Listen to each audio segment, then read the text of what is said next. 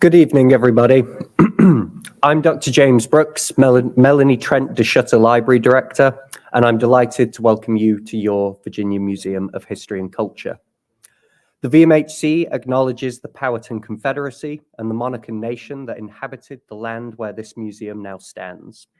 We seek to honor that history and to maintain thoughtful relationships with those Indigenous people and all the tribes of Virginia. Their story is integral to Virginia's past, present, and its future.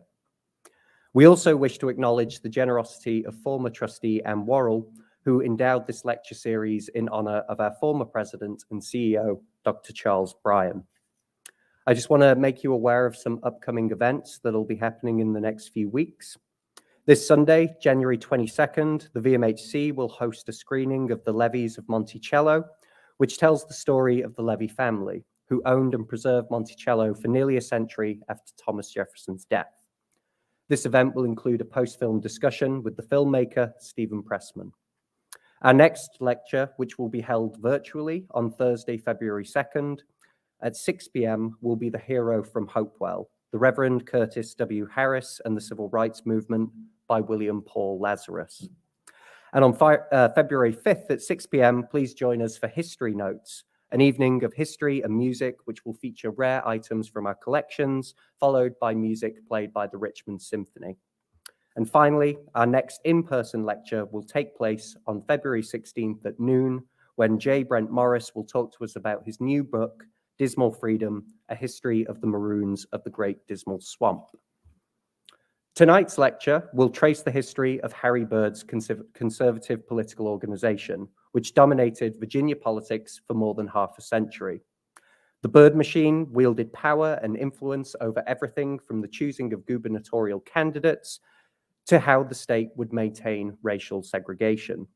A major turning point which sparked the organization's decline came with massive resistance, a group of laws passed intending to prevent integration of Virginia's schools.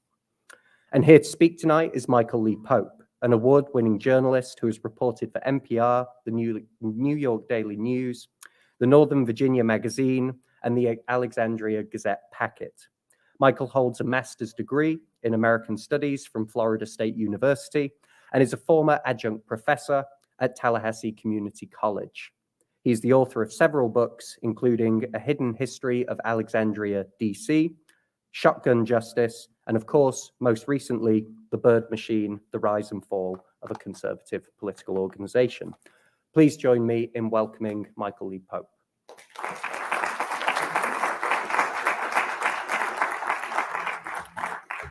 All right. Well, this is a treat. This is a real honor to be asked to come speak here. So thank you so much to the Historical Society and to the Museum of History and Culture. I want to start by saying that my book, The Byrd Machine of Virginia, has no nefarious foreign influence. The Communist Chinese Party had nothing to do with it. It was built Ford tough, though. So, hopefully, I'm thinking hopefully somebody will want to ban it. I'm thinking the sales of the book could really skyrocket if someone were to threaten to ban it. So keep that in mind as we learn more about the Byrd Machine. So this is the cover here. And, I have to start by saying, my interest in the Byrd Machine goes back about 20 years when, I first moved to Virginia and I started hearing about the Byrd Machine over and over again. People would say that was the reason for the way things were working the way that it did. The nefarious interest of the Byrd Machine kept coming up. And so it was always kind of lurking around in the background as like an explanation for why things worked the way they work in Virginia, sort of the backstory. So, Virginia has only 3 statewide elected officials. That's a legacy of the Byrd Machine. Virginia has this long history of shortchanging public education. That's the Byrd Machine. Virginia is a place where unions just don't have the same kind of power and influence they have in other states. That's the Byrd Machine. So, and then there's systemic racism, right? I mean, this is just straight up white supremacy. This is probably what people know the Byrd Machine most for. This is perhaps the most notorious legacy of the Byrd Machine, is massive resistance, closing the public schools rather than put the black children and the white children in the same classroom. So, all of these things are the legacy of the Byrd machine, and it's an ongoing legacy because the Byrd machine may have fallen apart in the late 1960s, but in many ways, this is a system that is still with us, like a zombie machine aimlessly lumbering around. So I want to start by taking a look at political machines. So this is a famous editorial cartoon, 1871 editorial cartoon called The Brains by Thomas Nast. So it's about Boss Tweed and the Tammany Hall political machine in New York City. So this is, probably the most famous political machine. If you know anything about machines at all, you probably know about this cartoon and the person at the center of it. If you think about machines, there's also James Pendergast in Kansas City, James Michael Curley in Boston. So those were all big city machines in sort of urban areas, but this is the South. Things work a little differently in the South. So this is where we have, the good old boy networks of small town Dixie, where they used a combination of patronage and electioneering to maintain power. So this is where the Byrd machine kind of defied the odds, staying in power way longer than any of those other political machines, outlasting Boss Crump in Tennessee, and even Huey Kingfish Long in Louisiana. So from his perch as chairman of the Senate Finance Committee in Washington, D.C., Senator Harry Byrd controlled Virginia politics with a kind of animal instinct that prevented anybody else from coming anywhere close to the reins of power. So as Time magazine noted in 1958, they described the Byrd machine this way, quote, "The Byrd machine is an oligarchy composed of the few chosen by the few to make decisions for the many." So the origins of the Byrd machine are often traced to the day when this guy, Harry Byrd, became chairman of the Democratic Party in 1922. So this is a position he used to carefully oversee the flow of money and power in Virginia. So the Byrd machine was a statewide operation, but it operated as a kind of network of courthouse rings. Sheriffs, judges, clerks of court, they all conspired to hold power by using the mechanics of elections to control the outcomes. So the New York Times explained it this way in 1949, they were explaining the Byrd machine, quote, "It has become as much a fixture in the comfortable, cloistered life of people of the state as, say, their faith in the Confederacy or their addiction to buttermilk biscuits or Smithfield ham. To relate Senator Byrd to this palpable monolith is a little like debating the divine origin of scriptures. You know the answer, but just try to prove it." Interesting, the New York Times was associating Virginia with like the faith in the Confederacy and Smithfield hams, right? So in our modern context, we have to reevaluate some of these assumptions the New York Times was making in the 1940s. So the center of power in the Byrd machine was the courthouse, right? This is the Alexandria courthouse, these large windows of the circuit court, one of the circuit courts. And then this top part of the building here is called the Crow's Nest, where the chief judge had his office, courtroom and office. So the courthouse was where all the organization functionaries kept the engine humming along for the Byrd machine. And election after election, county seats from across Southside Virginia and up and down the Shenandoah Valley to the Eastern Shore competed with each other to see who could provide the most lopsided victory for the machine candidates. The old Confederate statue guarding the courthouse was a not so subtle hint that the retrograde forces were at work here. So few people held as much power and influence over the local situation there, the local machine, as the clerk of court. The clerk of court was sort of key to your local political machine. So he was welcomed in the back room of the senator's Washington office and the hotel suites here in Richmond. His historian Harvey Wilkinson put it this way, quote, "There has always been a certain mystique surrounding the manner in which the organization picked its candidates for governor. From the informal give and take of the courthouse preference, the senator's own wishes, and the choice of the senator's closest advisors, a preferred candidate usually emerged and proceeded to an almost certain victory in the forthcoming Democratic primary and the general election." So you see there the description of the local courthouse ring is central to how the machine sort of used its power and maintained its power over a long period of time. So the courthouse clerks organized the local elections for the local organization candidate. Aided by the sheriff and the Commonwealth's attorney, members of the local board of supervisors worked as the public face of the campaign team, as did the delegation to the General Assembly here in Richmond. So behind the scenes, the chief judge, who had this top courtroom here, the chief judge of the circuit court would encourage support for the organization candidate by offering to use his power to appoint key positions in the jurisdiction. So this is the appointment power is very important to the maintenance of the machine.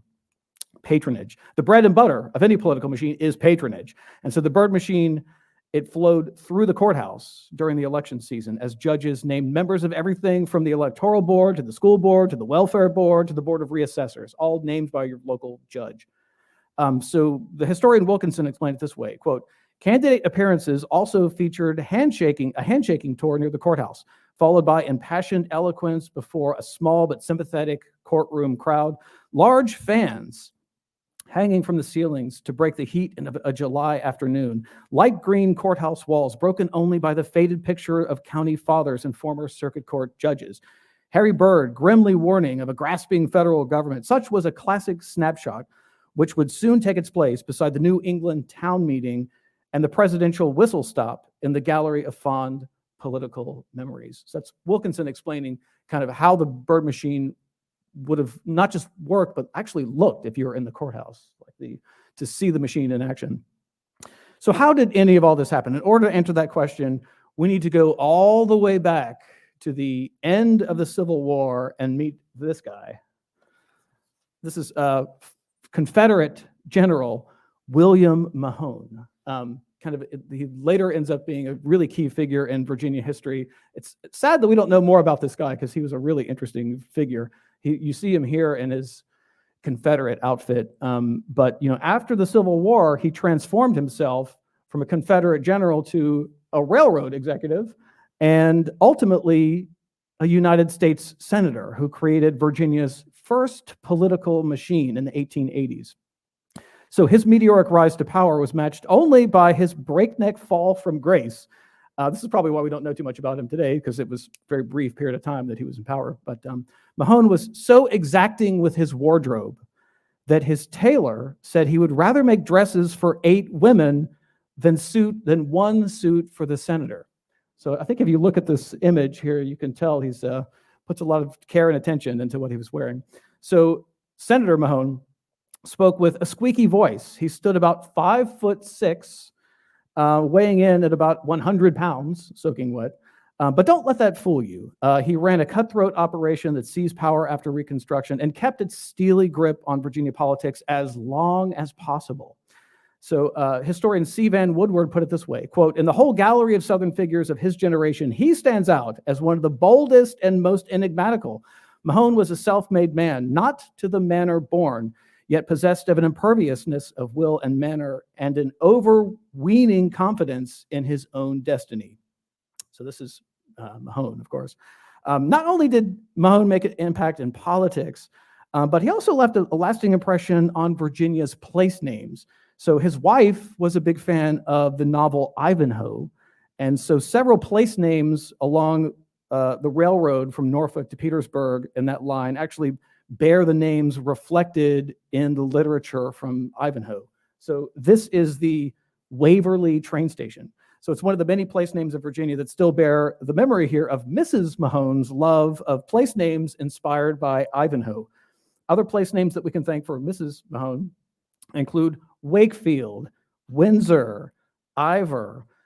So at the end of the line, there was a famous argument between the Mahones that led to a curious name. So apparently they got into an argument, and so now Virginia actually has a place called Disputania, which is because the Mahones had an argument and couldn't decide what to name it. So Mahone is a man of contradictions, hero of the lost cause, who also helped Black people get elected to the General Assembly, a railroad tycoon who became a hero to the working man, enemy of the establishment who became a political boss. So his machine, the Mahone machine, ended the poll tax. They abolished the whipping post. They boosted funding for asylums. They forced railroads to bear a larger share of the tax burden. and they repudiated about a third of the Virginia's debt. So, in all of that, they also increased the appropriation for public education by 50%, and opened scores of new schools across Virginia. So, I mean, this is one heck of a legacy here for the 1880s, for the Mahone machine to abolish the poll tax and abolish the whipping post and fund public education. So that's those were their issues. Today we would call them a progressive set of issues. But it was also a ruthless and autocratic organization.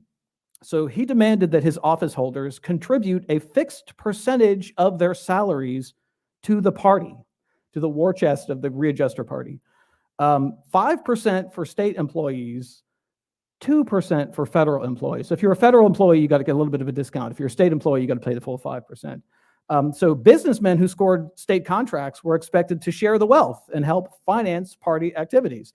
Readjusters who held office were required to sign pledges agreeing to support specific bills and specific candidates approved by the Readjuster caucus. So, progressive list of issues, some accomplishments in that list that I mentioned, but then these hardball tactics really give him, not a stellar reputation today.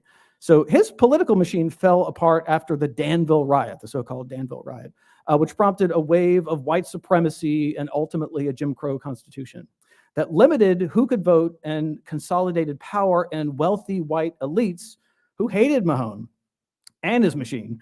So around this time, the new rules about voting swept into power, as did this guy, Thomas Staples Martin. This is the portrait of Thomas Staples Martin that used to hang in the Capitol. It's now gone, replaced by like a landscape or something. But this is one of two portraits you'll see tonight that no longer hang in the Capitol building. So Thomas Staples Martin is a lawyer from Scottsville who was counsel for the Chesapeake and Ohio Railroad.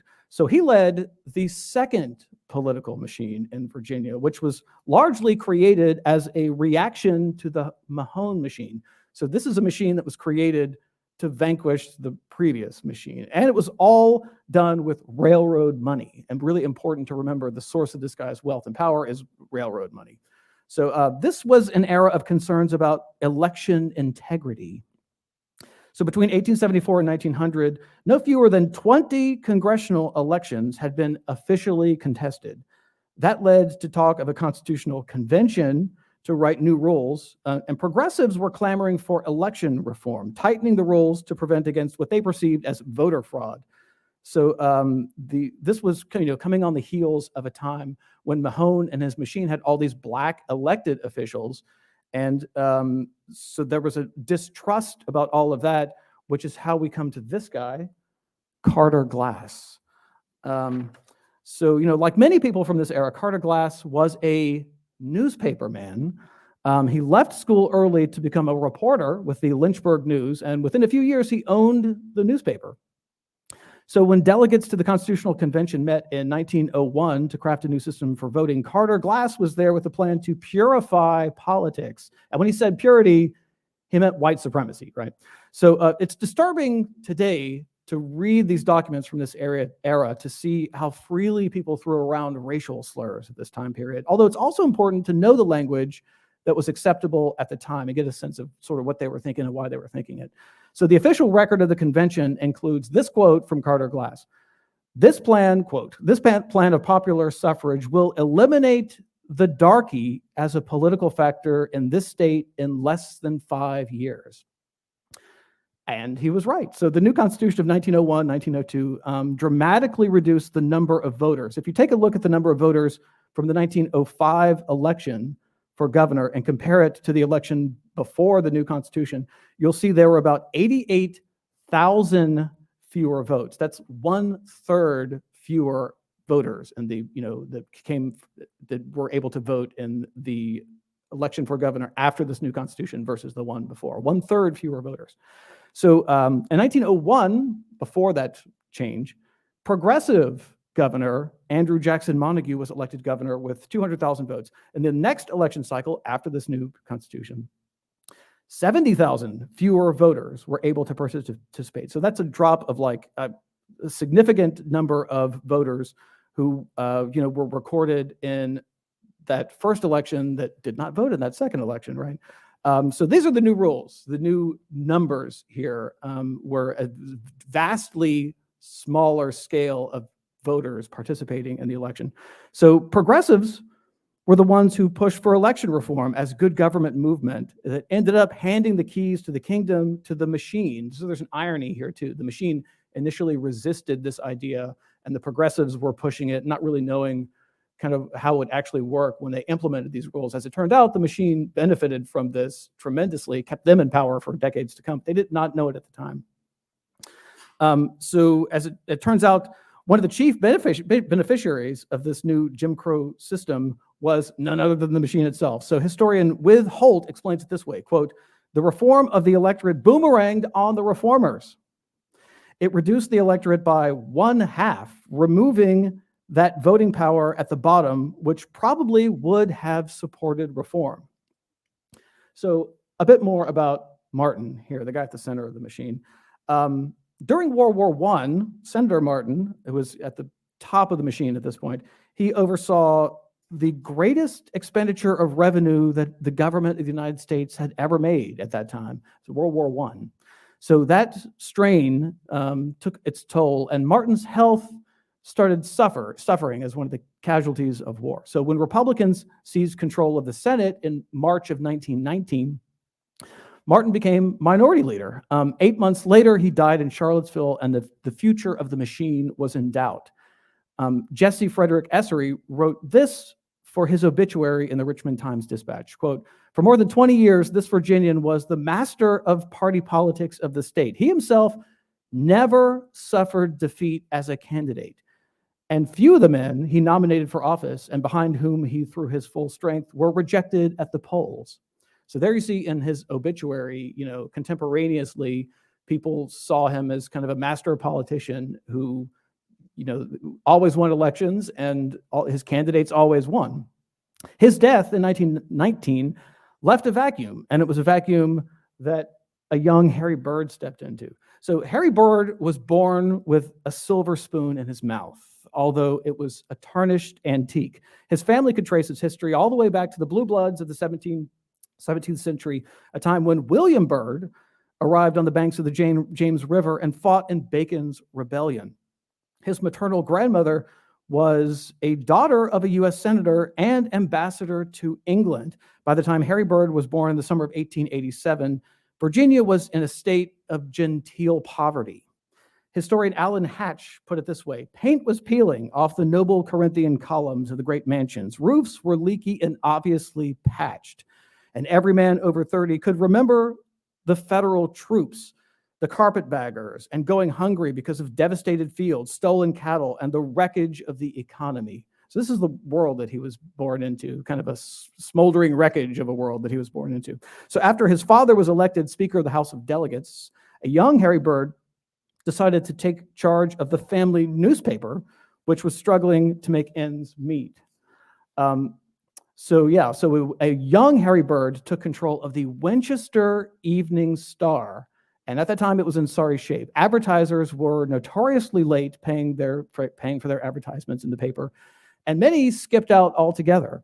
By the time the debt to the Antietam Paper Company had grown to a bill that was over like $2,500. So the company refused to ship any more paper on credit. So Harry Byrd had this crazy idea to save the newspaper: pay as you go. This is where pay as you go actually came from, is Harry Byrd saving the family newspaper.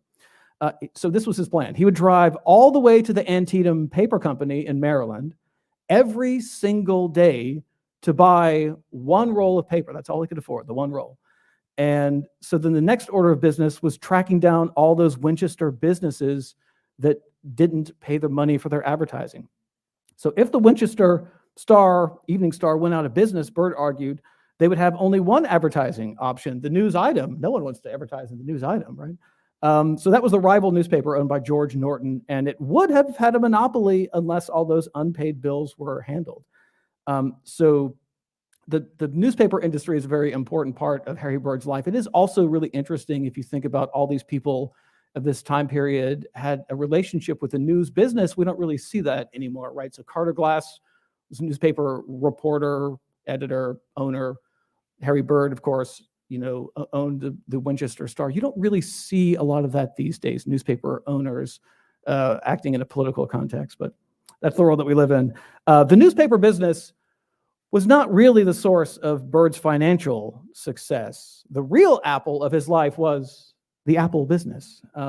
So as a 19-year-old, Byrd started working to harvest the apple orchards in Winchester. So during apple season, he lived in a truck that was like a house on wheels, a vehicle that carried the spray rig and the tools.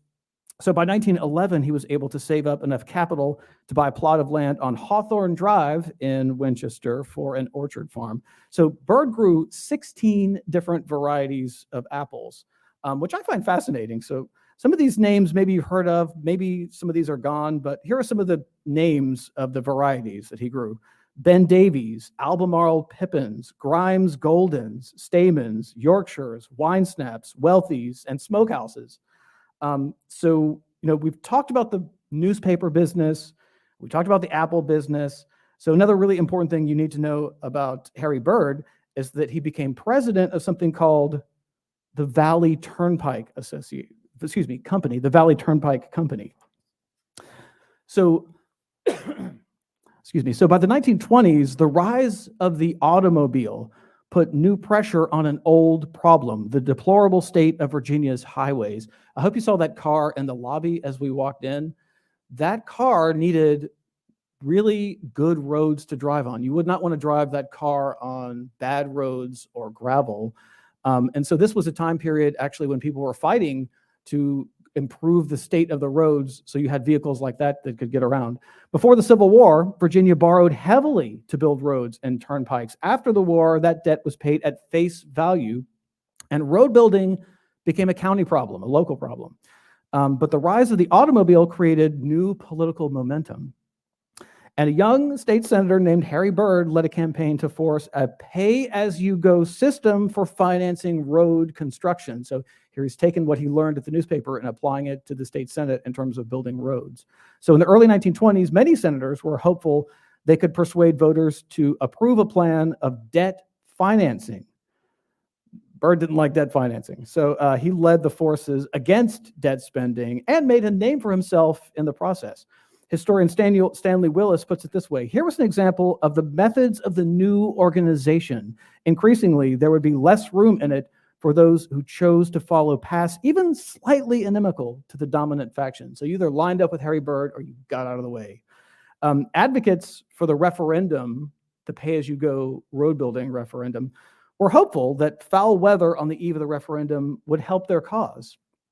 But the anti-bond forces flooded the ballot box, and although a few cities approved of the idea of borrowing money to improve roads, voters up and down the Shenandoah Valley rejected the idea of borrowing money. So too did rural farming communities in Southside and Central Virginia. Harry Byrd had marshaled his forces into a statewide operation here, and he earned a reputation for himself as a political leader that had an iron fist concealed under a velvet glove.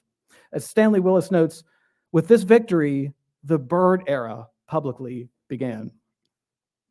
So Harry Byrd was elected governor in 1925 at the age of 38, pretty young in terms of being a governor. He famously refused to wear a silk hat to his inauguration to avoid what one voter called Silk Hat Harry. He didn't want to be Silk Hat Harry, so he didn't wear the silk hat. His most significant accomplishment during his term was the so-called short ballot, eliminating the election of all the cabinet officials.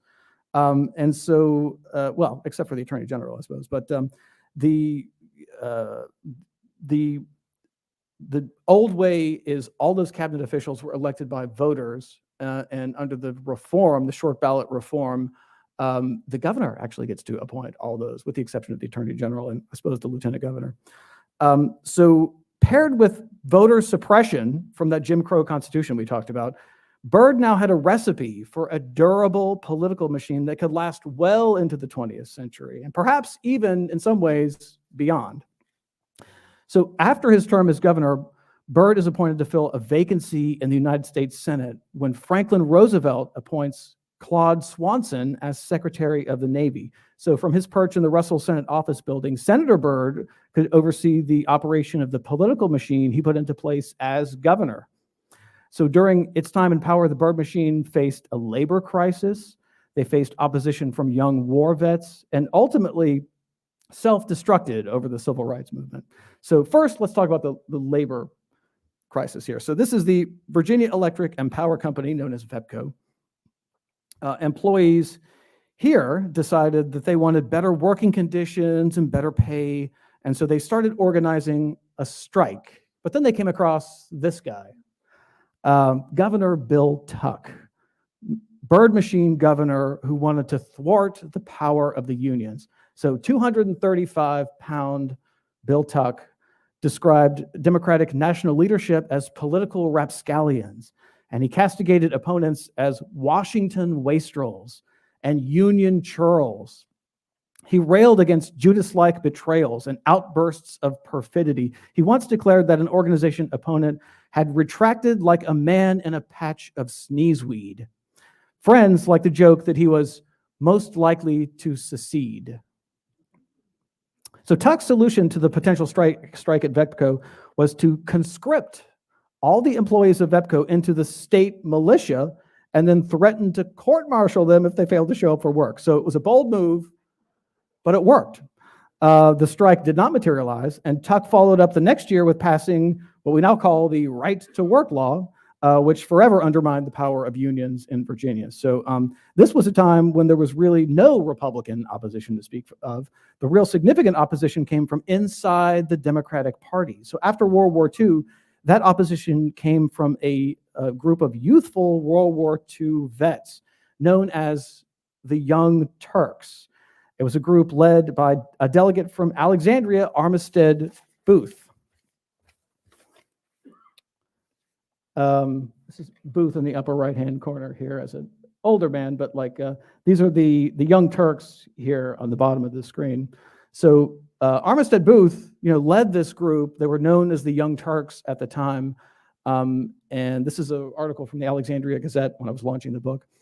So this was a group that were trying to get more money for public education and ditch the racist poll tax. So they were working from inside the organization to change the organization. They tried and failed several times before they were finally able to increase funding for schools. That was a hard-fought victory that lasted several years. And then the Supreme Court eventually stepped in and got rid of the poll tax. So the legacy of the Young Turks ended up being a really important turning point in the history of the Byrd machine. And that brings us to this, massive resistance. So this is Moton High School in Farmville, where the beginning of the end started for the Byrd machine in the 1950s. It was the building, the students there called it a fire hazard with bad heating and a leaky roof. Water fountains were few and far between. The auditorium was so small that any kind of assembly was overcrowded and stifling. The Prince Edward school system promised to build a new school in 1946, but 5 years dragged on without any action or funding. And so finally, the students had enough and they organized a walkout. So just before noon on Monday morning, in April 1951, more than 450 students walked out of the schools. They picketed and carried signs that read, "We want a new school or none at all." And we're tired of tar paper shacks. Members of the student council began canvassing the white citizens of Farmville about segregation, asking them if they really wanted to continue having separate and unequal school facilities. The Parent-Teacher Association called an emergency meeting where the NAACP argued that a new black high school would solve nothing. One student told the Associated Press, "We don't care if it takes 2 years. We plan to stay out until we get some concrete information about the new school." Well, it took a lot more than 2 years. And that was the lawsuit that sparked the famous what we now know as the Brown versus Board of Education. And this lawsuit was sort of mixed in with other lawsuits and went to the Supreme Court and eventually overturned, segregated public schools. And we now have integrated public schools as a result of what had happened here with these Virginia students, demanding a better school instead of staying here. So this strike that the students had went on for weeks, a time when school officials threatened disciplinary action against students they considered to be playing hooky. The students may not have been getting a formal education during that time, but they were certainly getting a crash course in constitutional law. By the time they returned to school, they had legal representation from the Richmond-based firm of Hill, Martin, and Robinson. The lawyers sent a petition to the Prince Edward School Board members demanding that they cease and desist segregating schools, warning that they were prepared to file a federal lawsuit if they did not get a satisfactory answer. So the school board voted to reject the petition and retain the services of Richmond-based firm Hunton, Williams, and Anderson. So the students responded by filing a federal lawsuit that asked the court to restrain Prince William schools from enforcing the provision of the state constitution requiring segregated schools. So the legal fight here is enjoined. On May 22nd, 1951, 100 students and their parents filled a 22-page complaint arguing that they were suffering, quote, irreparable injury and threatened with irreparable injury to the future. So, one of the most prominent people of all of this is Barbara Johns. So we now have a statue of her in Capitol Square. This is the image taken of that statue in Capitol Square. She was the niece of Vernon Johns, who had a connection to the church where Martin Luther King used to lead the church, Dexter Street Baptist Church. So the connection with Martin Luther King and Barbara Johns may have provided star power in the Johns family, but it did not give them top billing in the legal case, unfortunately. So the lawsuit was styled Davis et al. Versus County Board of Prince William, because Dorothy Davis was the first student listed in the complaint, a 9th grade student who was the daughter of the local farmer.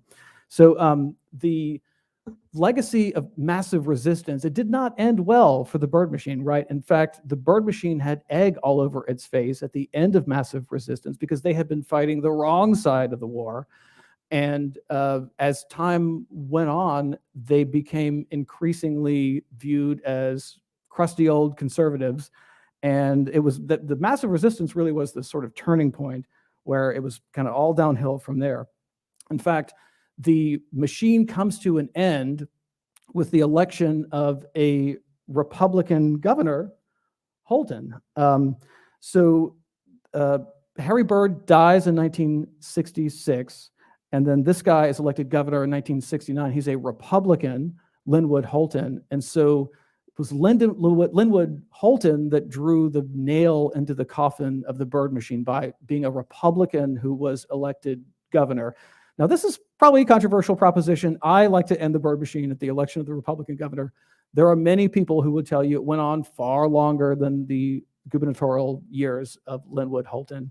And that's a valid argument. There's nothing wrong with that. But I really wanted for the narrative arc of learning about the Byrd Machine to end it here because of two things: the death of Harry Byrd in 1966, and then the election of the Republican governor in 1969.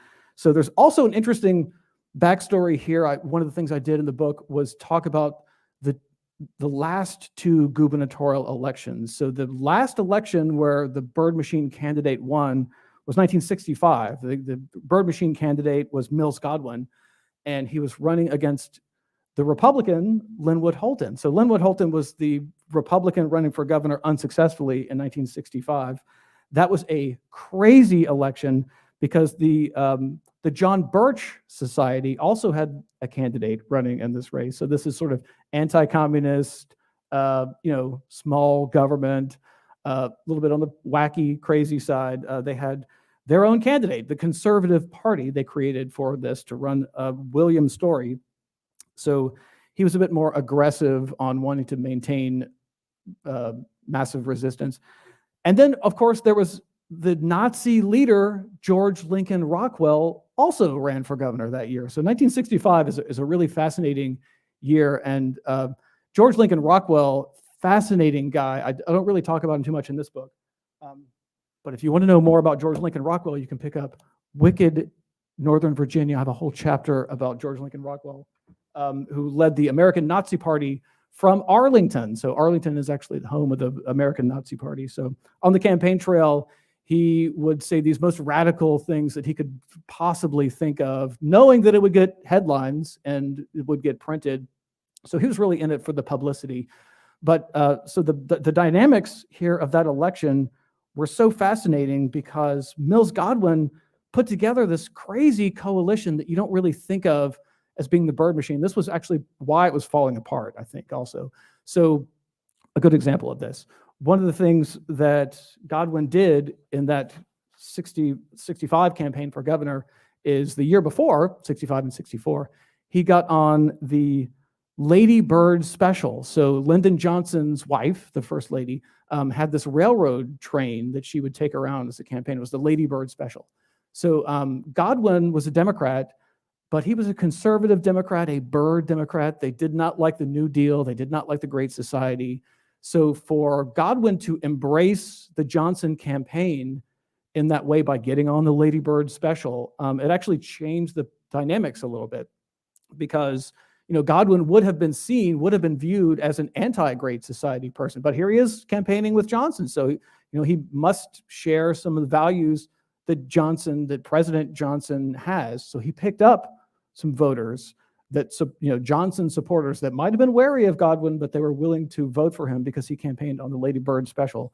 So Godwin also, when he announced his campaign, his leading argument for why people should elect him governor is that he wanted to make investments in public education. That doesn't sound like the Byrd machine, right? So here they are at the end of the Byrd machine, like abandoning all of these things that they held for so long, campaigning with President Johnson, advocating for more funding for public education.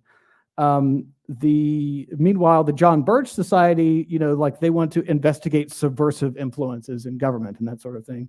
And then the Nazi leader, George Lincoln Rockwell, he wanted the school curriculum. So there's always fights over the school curriculum. This year, we're continuing to have fights over the school curriculum. George Lincoln Rockwell wanted the school curriculum to say that whites were superior, white supremacy. He wanted it written into the curriculum. So the thing about Godwin and his coalition that's so fascinating is he got the machine people that he would have otherwise gotten. He got the Lyndon Johnson supporters that were new to the coalition, frankly.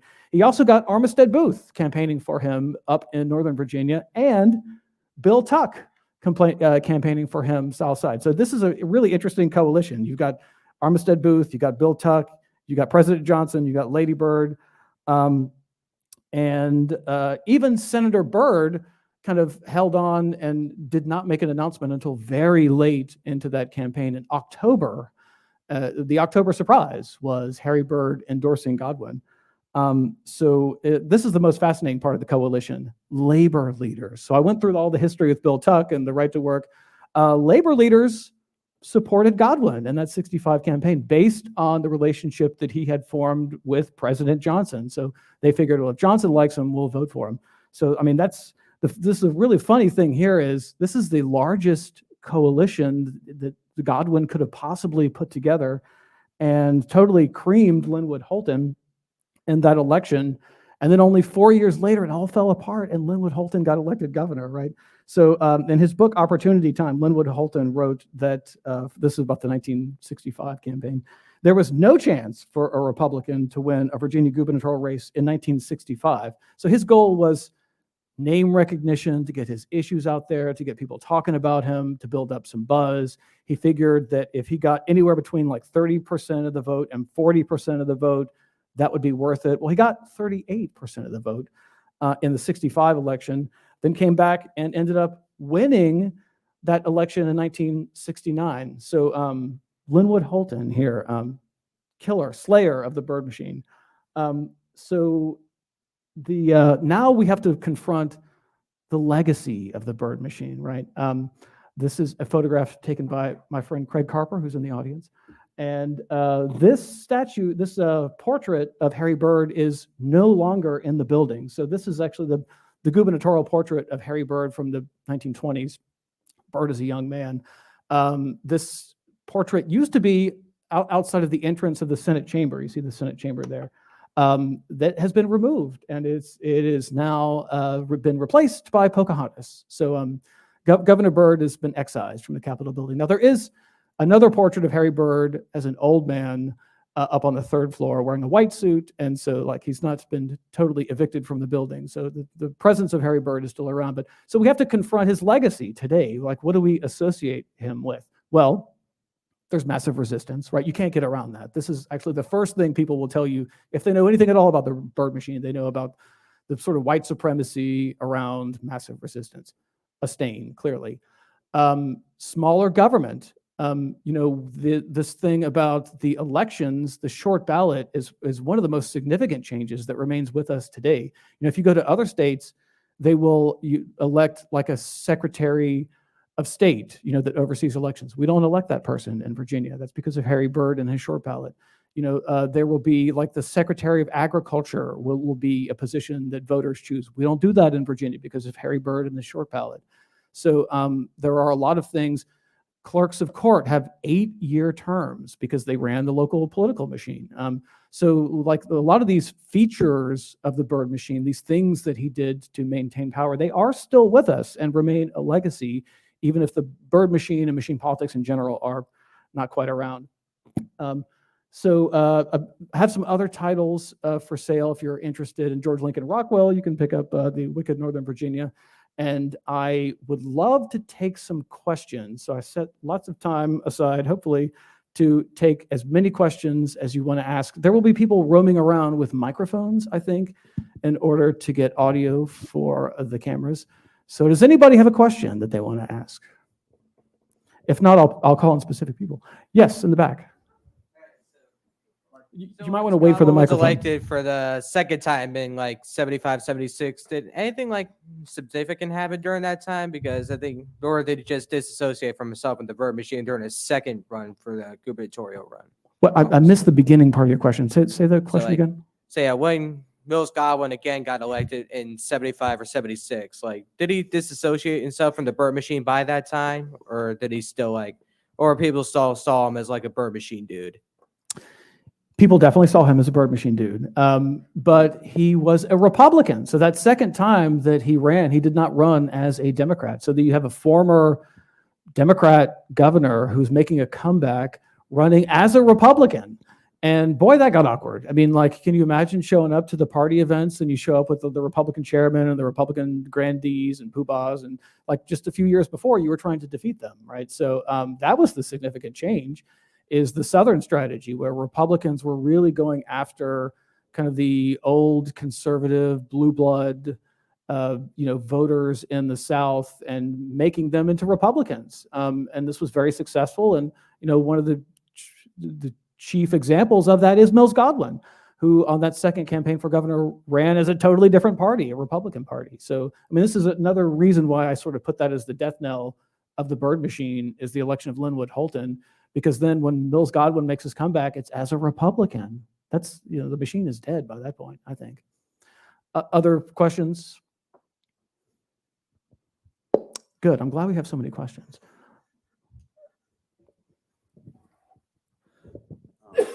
So can you say more about the other end of the Byrd machine, the one that you don't agree with, but it happens later? Like, what is it exactly? Well, it's not that I don't agree with it. I just, I mentioned at the top of my speech how like 20 years ago when I first moved to Virginia, people were constantly talking about the Byrd machine, the Byrd machine this, the Byrd machine that. So I said to myself, I got to learn more about this Byrd machine thing. And, some people will argue it's still around with us, right? I mean, I don't think that's accurate, but Mills Godwin did make a comeback. Was he a Byrd machine character on the second go round? I mean, that's a debatable question. Harry Byrd Jr., was a senator for many, many years after the death of Harry Byrd. I mean, is that the Byrd machine? That's a credible argument. It was on I guess you could also view it as a very slow, steady decline after the death of Harry Byrd in 1966. Like I said, an argument could be made that the machine lasted longer than the election of Linwood Holton. But I like that as an endpoint to the narrative arc of talking about the machine. There's some other questions over here. Microphone. I want to go back to your initial comment that Harry Byrd was responsible for underfunding education in Virginia. And I guess I'm tying that to massive resistance, but he was active in politics for many years before that point. So what was the concern about public education? Well, a long history of not fully funding it, right? Underfunding it. And, the conditions at Moton High School are a reflection of that generational approach to public education where it was not funded. It was really interesting if you think about the readjusters fighting for more money for public education way back in the 1880s. So, like that is actually a divide that goes back a very long time. Like progressives with their head in the clouds and they want to see a better society. And so they want to invest in public education. And then conservative people who are looking at the balance books and saying, well, can we really afford that? And we don't want to have debt spending. And the whole thing about Byrd is he didn't want debt financing. He didn't want any debt. And so if they did something, they would need to pay for it. And so as a result, you found the public education system, massively underfunded for a long period of time. And that led to a lot of problems. And some people would say that that problem is still with us today in terms of underfunding of education. So, you really can't look at the Byrd machine as having legacies that remain with us today. And the systemically underfunded public schools would be chief among them. Michael, when you say that Wait, where am I looking? back here, All right, yes. when you say the Byrd machine ran elections out of the courthouse and the clerks, what does that mean practically? Are you talking about ballot stuffing, or are you talking about supplying money for grassroots campaigns?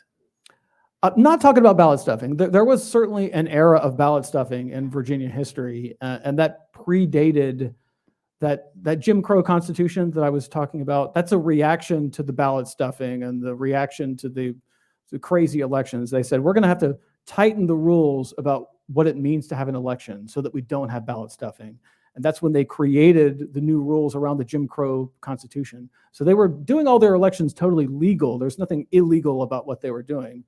But it was, that the courthouse, that's where all of the functionaries happened, right? So like the chief judge had patronage power that he got from the machine. He's the chief judge. He gets to appoint the members of the school board and the members of the electoral board.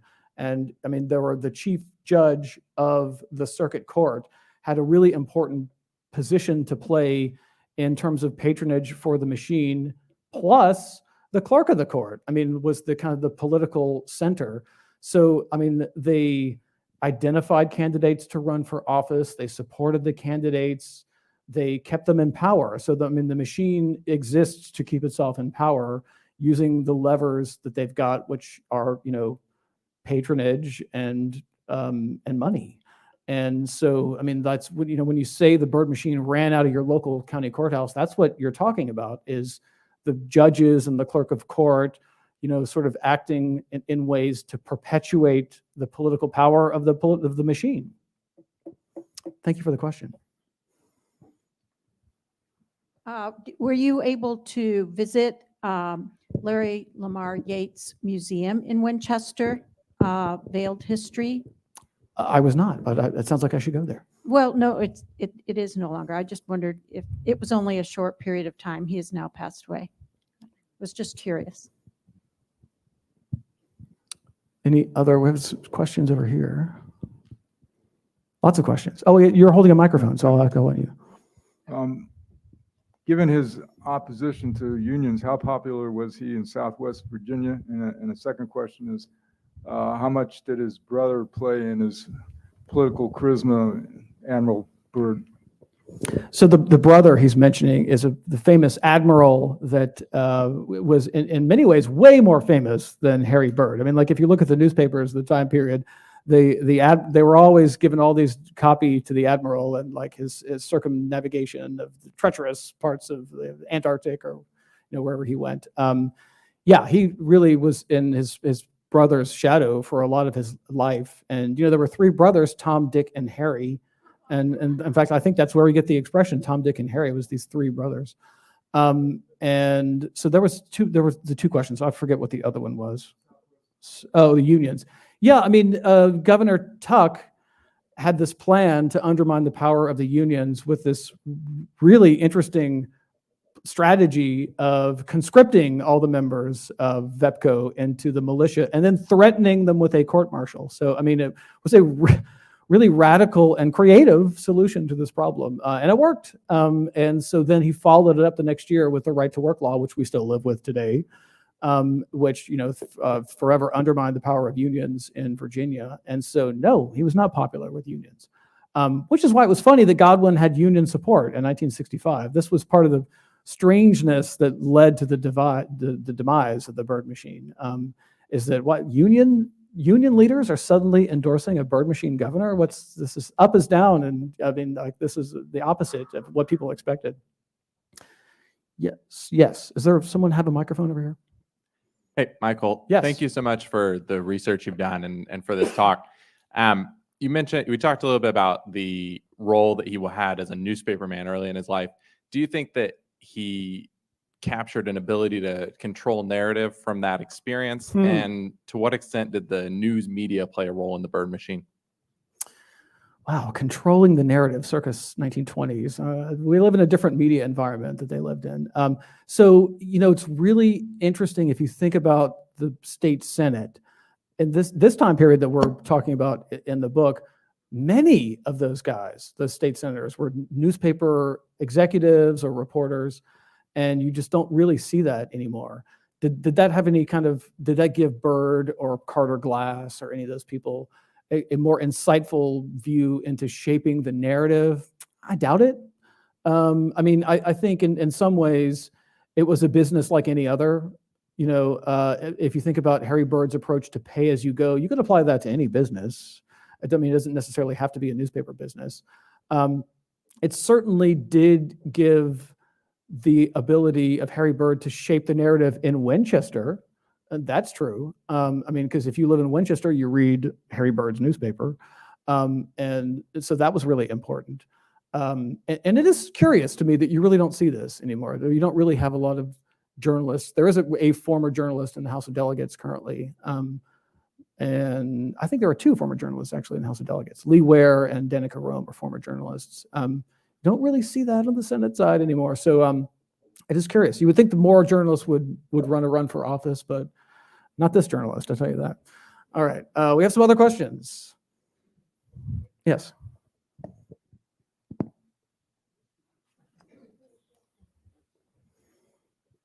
You want to raise your hand if you have a question? I want to hand you the microphone here. So it was really interesting to hear about the short ballot. And my question is, since I'd never heard that explanation before, since Americans love to vote, how did he convince people who had been able to vote for all of these positions to give him that power and create a short ballot? It's easier for voters if there's a short ballot. The voters at that time would have been presented with a ballot that would have been confusing and required a lot of research. Who do you want to vote for as agriculture secretary? Who are the candidates? A fulsome ballot where you elect every member of the cabinet takes voters to a lot of research and time to know who all those candidates are for all those cabinet positions. So it's actually, for the perspective of the voter, it's actually a lot easier to know about your three statewide candidates and then whatever else is on the ballot. That was the sales pitch to voters, is that this will be simpler. This will be easier for you, the voter. And that's a pitch that worked because this is the system that we live with currently. If you go to other states, they elect a whole lot of people that we don't elect here. Our governor has the power to appoint all those people. So this is another important way the machine worked, is the governor was invested with so much power as a result of that short ballot and the change they made with that short ballot, that Harry Byrd and all of his machine governors had patronage that other governors would kill for. Yes. We have time for one more, I'm told. Forgive what may be an ignorant question, but given the duration of the Byrd machine, did they have anything to do with Virginia's off-cycle election and one term? I don't think so. I think that actually predated. Yeah. Yeah, thought probably. Yeah, but it is actually, if you think about the short ballot, and it's easier for voters There, you don't have to study about the candidates that want to run for the Secretary of Agriculture. That's all true. It's easier for voters. There's less research for voters. But then you got to vote every single year. You got the odd year elections and the even year elections. And that actually is a system that predates the changing of the short ballot. Yeah, it is definitely something to think about when you think about voting. Virginians are some of the most, is overvoted a word? Like we have a lot of elections we have to deal with, right? But fewer candidates as a result of the short ballot that Harry Byrd instituted when he was governor. All right, so I think I'm going to hand the microphone over to other folks here at the museum. And I would like to thank you all very much for coming out and for coming to the speech.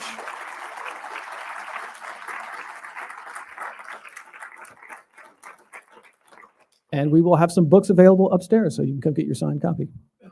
You've done my job for me, Michael. Thank you so much. Yeah, I'd just like to repeat, Michael's going to be in Commonwealth Hall signing books, and that's an opportunity for you to ask any more questions.